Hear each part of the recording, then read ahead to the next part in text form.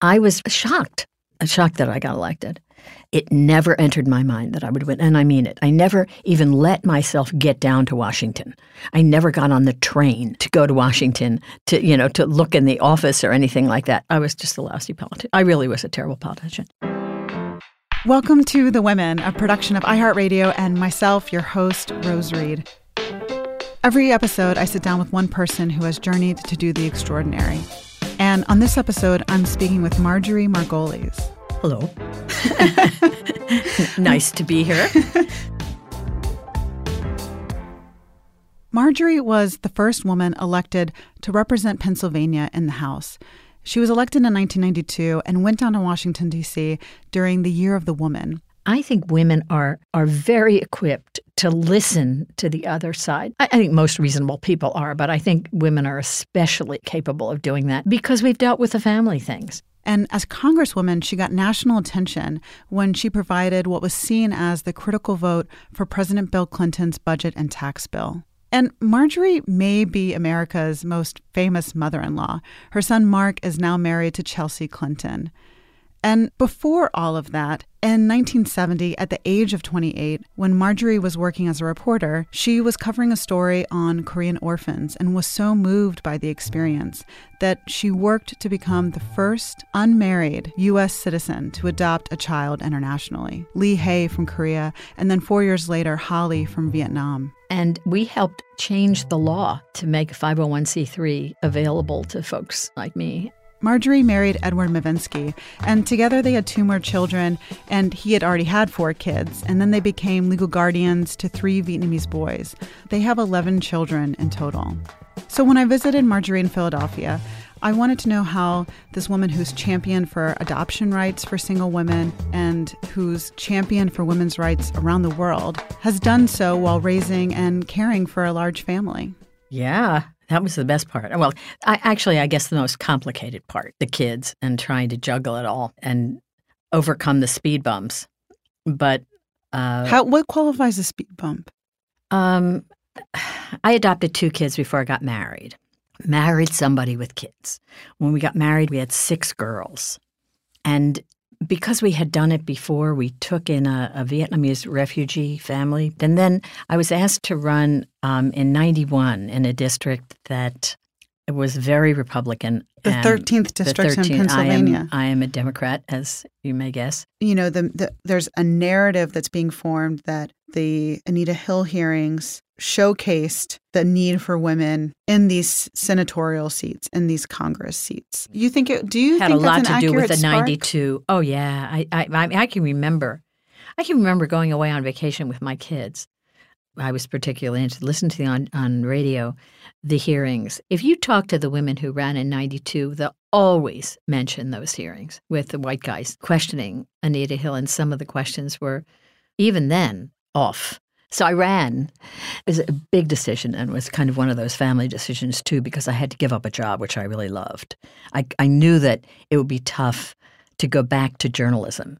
I'm kind of glad I did it the way I did it. What was your job in 1991? I was working with NBC, mostly for the Today Show, contributing, and also for the O&O stations. I had started in New York, then went to Washington, and shockingly, honestly, won by 1,063 or something ridiculous like that. And I was a terrible politician, I mean, the worst politician, and went down there the Year of the Woman. There were 24 new women, and most of us were Democrats. There were 3 Republicans on the House side. On the Senate side, also, it was the Year of the Woman. But you know, it's interesting you say that because in 1992, what was dubbed the Year of the Woman, the Senate tripled, and that is from 2 to 6. Right. We're not talking about a huge dramatic number, but it meant something. I mean, I can remember when we got down there, we would leave a room together and make a kind of an impact, not knowing what we were going to do, but we made an impact because we had the numbers.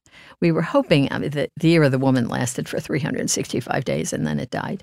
But it made a difference. There are issues that had been put on the back burner for a very long time, family, medical leave, and the like. I mean, it had been on the burner for for 7 years, and we got there and said it had to pass. And there were things that we decided we were going to do. And are these mostly progressive women, or was it a bipartisan effort? We tried to make it as bipartisan as possible.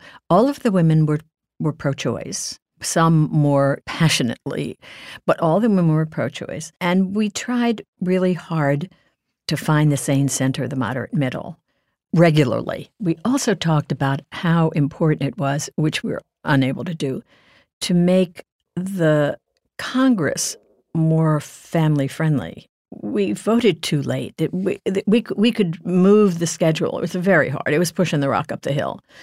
But I think it was where a lot of changes started. It was also a time when polarization became much more dramatic. It was the Newt Gingrich. It was interesting to unfold because there was so much to do. We were fresh persons. We were new.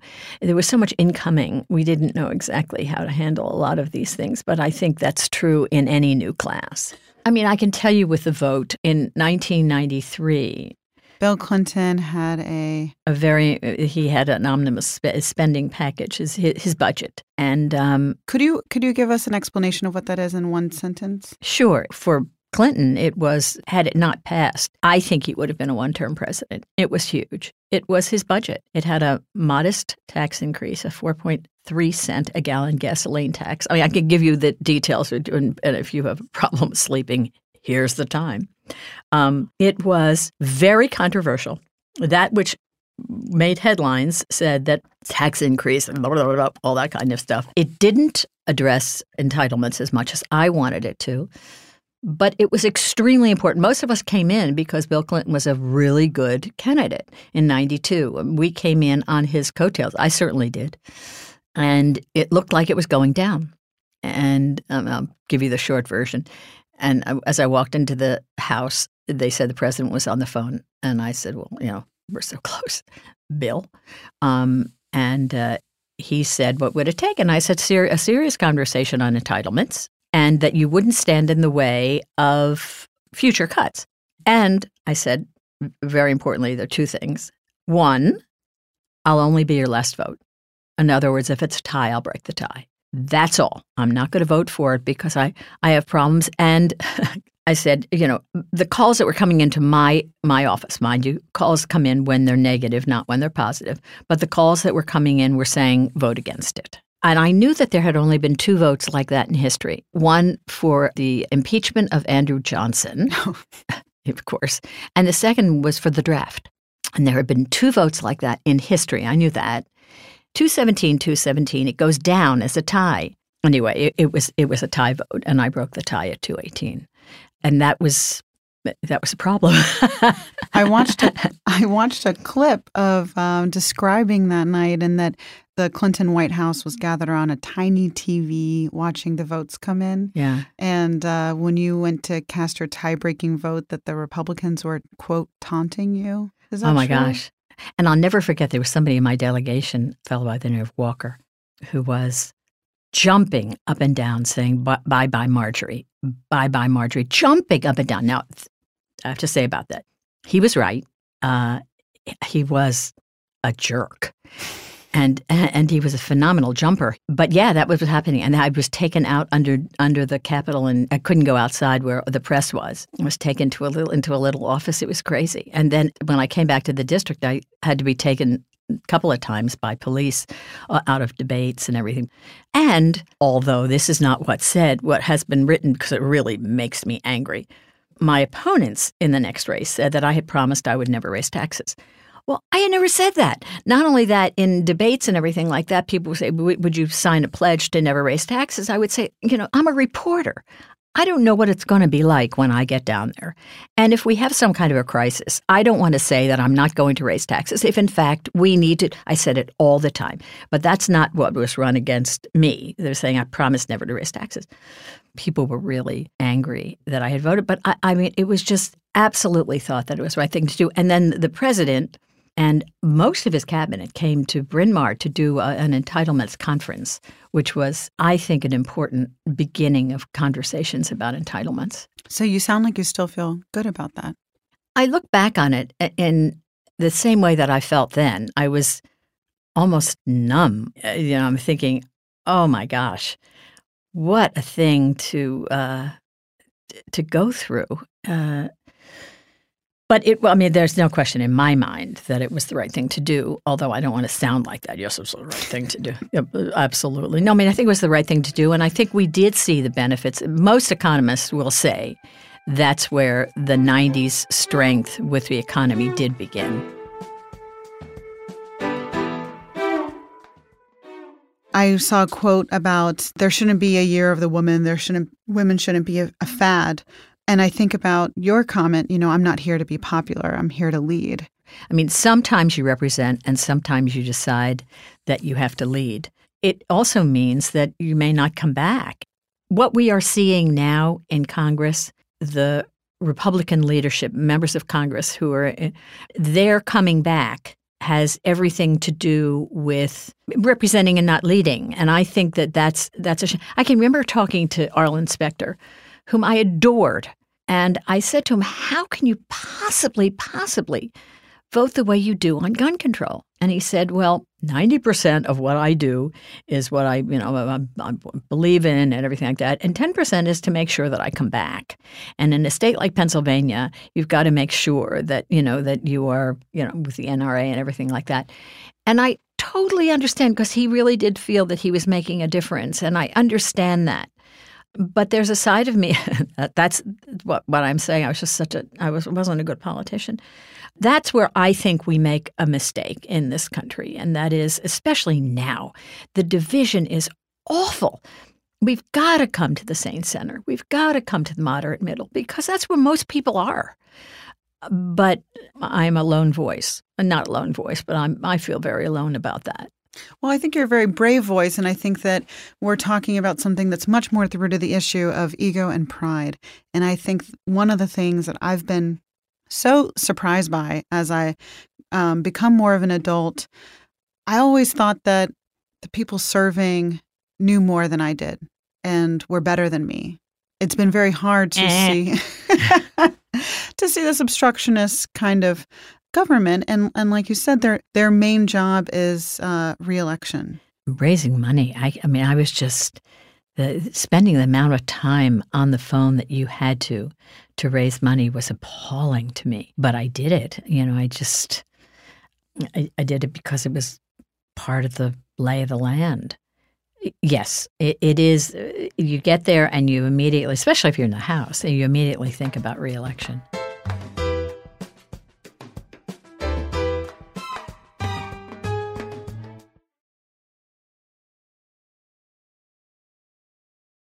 I have excerpts from your book, They Came to Stay. Oh, okay. Just for context. So before you were married in 1970, at the age of 28, you covered a story on Korean orphans and were so moved by the experience that you actually became the first unmarried U.S. citizen to adopt a child internationally. A foreign child, right. Foreign child internationally. Yeah. Lihei. Correct. Right? And then you wrote about it in 1976 after you adopted your second daughter, Holly, from Vietnam, which happened 4 years later. In this book, They Came to Stay, this is one of several books that you've written. I've pulled a couple of excerpts that show people's responses to your desire to adopt as a single woman. Wow. This is before Angelina Jolie. Okay, will you read those for us? Sure. Oh, my God. I'm telling you, their questions were almost always the same. What kind of child do you want to adopt? A hard-to-place child. Name. Husband's name. No husband. I'm single. One of them said to me, when a single woman adopts a child, it's always for narcissistic reasons. That was one of my favorites. Then why haven't you thought of marriage and having natural children? Yeah, these were the questions that were asked. You really have brought me back to this. It's so long ago. My parents, the best. They thought I was certifiable. I'll never forget my mom saying, "You're putting yourself. You don't want to get married. You're putting yourself in the position of being a divorcee with kids." I remember the conversation, but they were so terrific. Lihei is in her mid-50s now. Wow. I know. She's grown. Oh, she's an old person. I mean, but she's fabulous.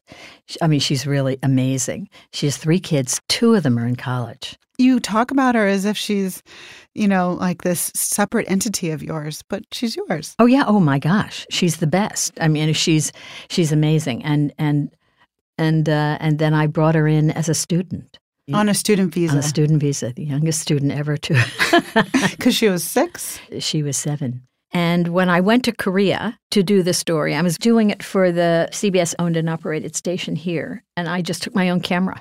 You go into places where there are kids who are living in orphanages and where they're unsure as to where they're going to be the next month. And you can make a difference. My dad always said to me, if you can make a difference of somebody whose life you would not normally cross, then you've made a difference.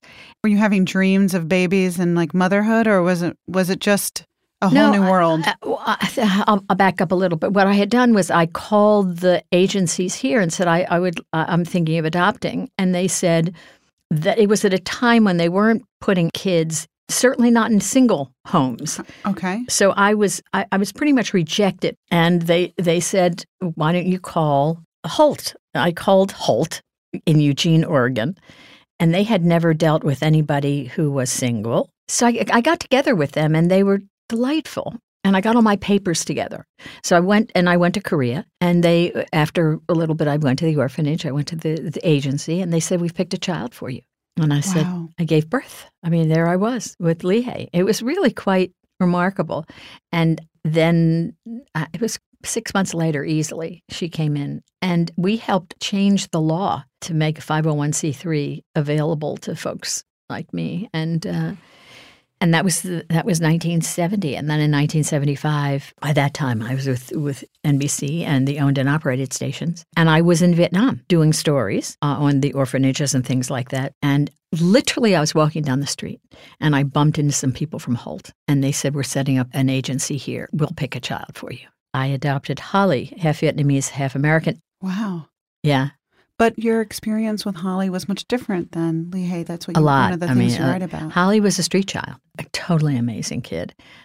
She was 6. She smoked, and she was a pickpocket, and hilarious. From the day she arrived, she was so funny. I mean, really funny.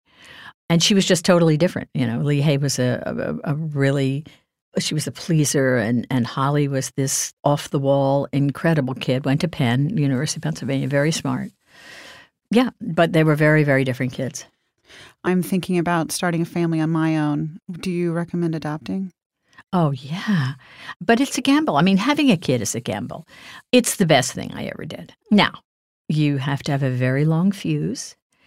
I think you have to be very much in the forgiving, it's okay category, and love the parenting part of it. It's so much fun, but it also can be a rip-roaring pain in the neck.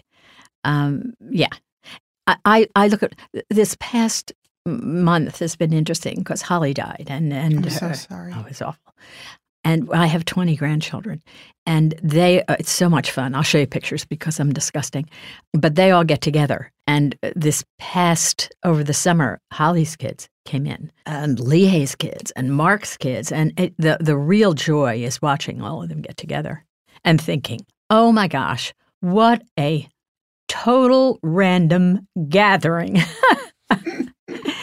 I look at this gathering of people, and I think, wow. Vu said to me years ago, we were on a vacation. We were walking down a beach with 9 of the kids. And I'll never forget it. He said to me, what would have happened had my folder been on a different desk that day? And I think that's it. It's very random. But I think that if you don't feel as though you're going to get a lot out of it, you shouldn't be doing it. You've got to feel, I think, that it's going to bring you joy, and that joy is something that you then you give to your kids. That's passed down from generation to generation. Do you think it's easier or harder to parent young children or adults, watching your kids become adults, letting go? The issues are completely different. The issues are I'm absolutely convinced that I would like to come back as a marsupial. And there are times I just want to hold them, but they're doing exactly what they should be doing. And it's exactly what you kind of think you're setting them up for, but you're saying, wait a minute. No, it's great. I mean, it's great, but it has its moments.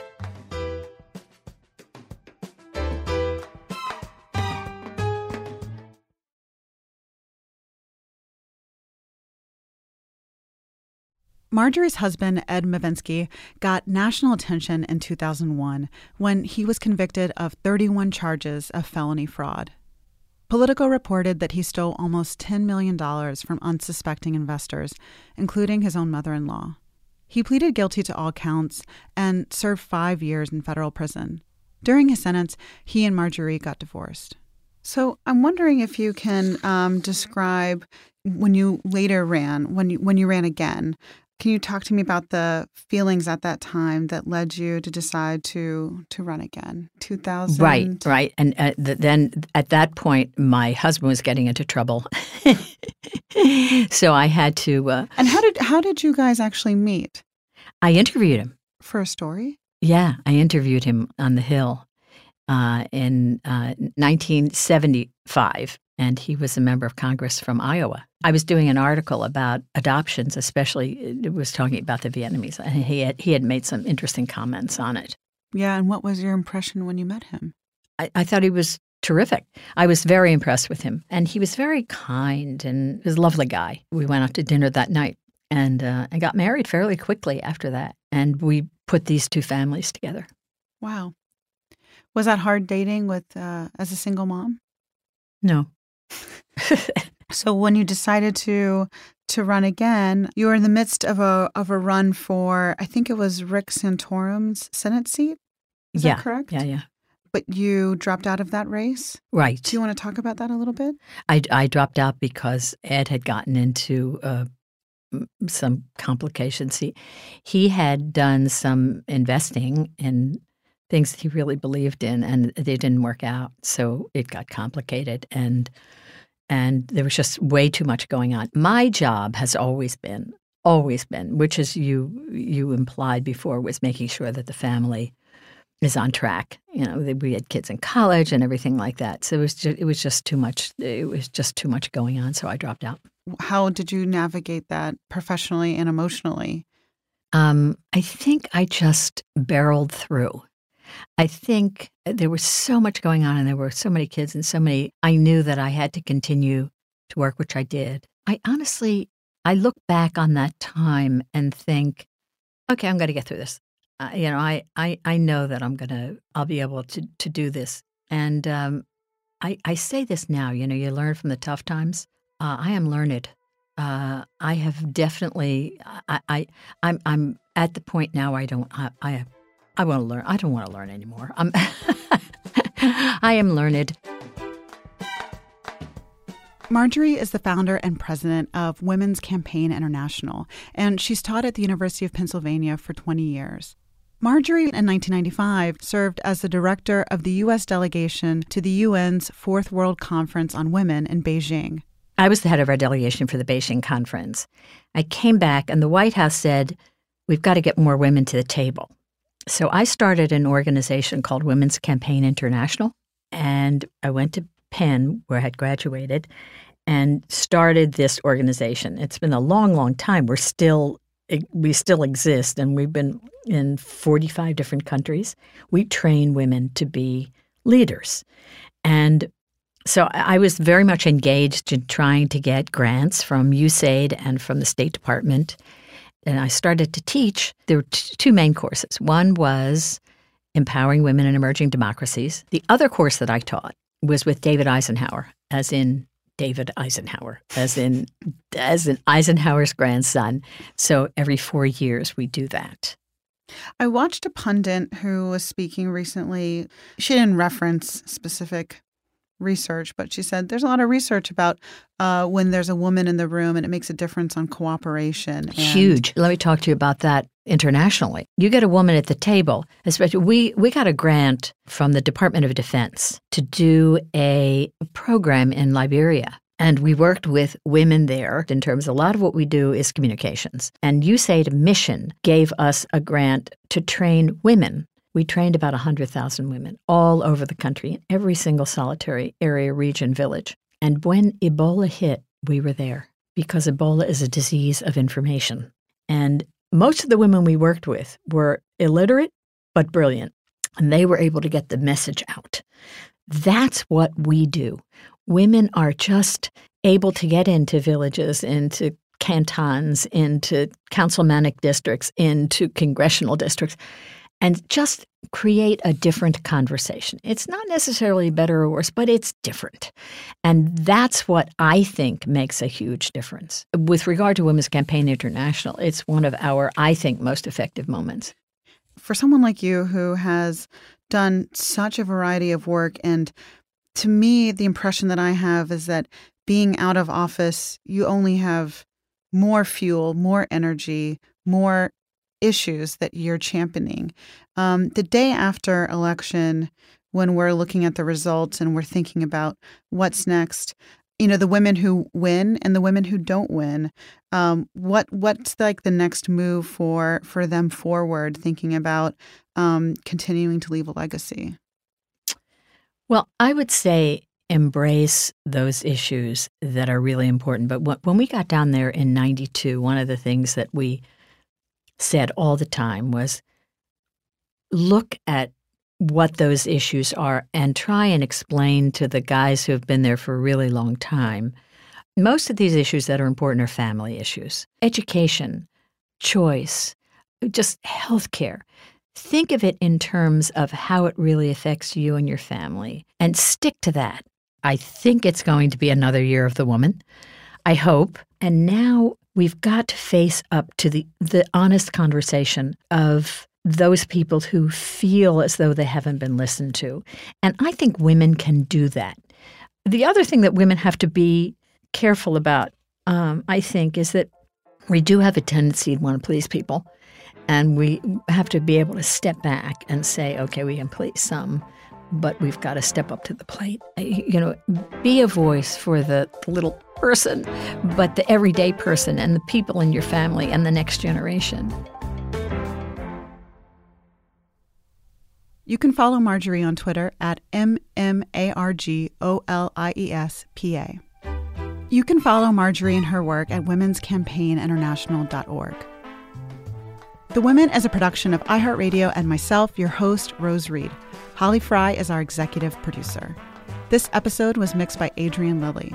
Special thanks to Kevin Murphy, Sabine Janssen, Nora Kipnis, and the iHeart team, and especially Gail Reed. A very special thank you to TJ Hurst in Philadelphia, who made this interview possible.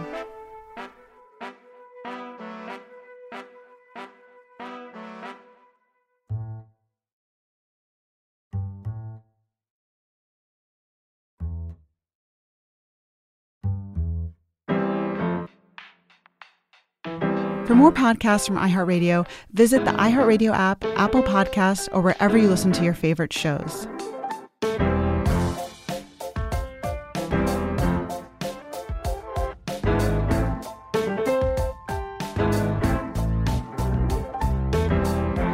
If you liked this episode, rate and review us on whatever platform you listen to.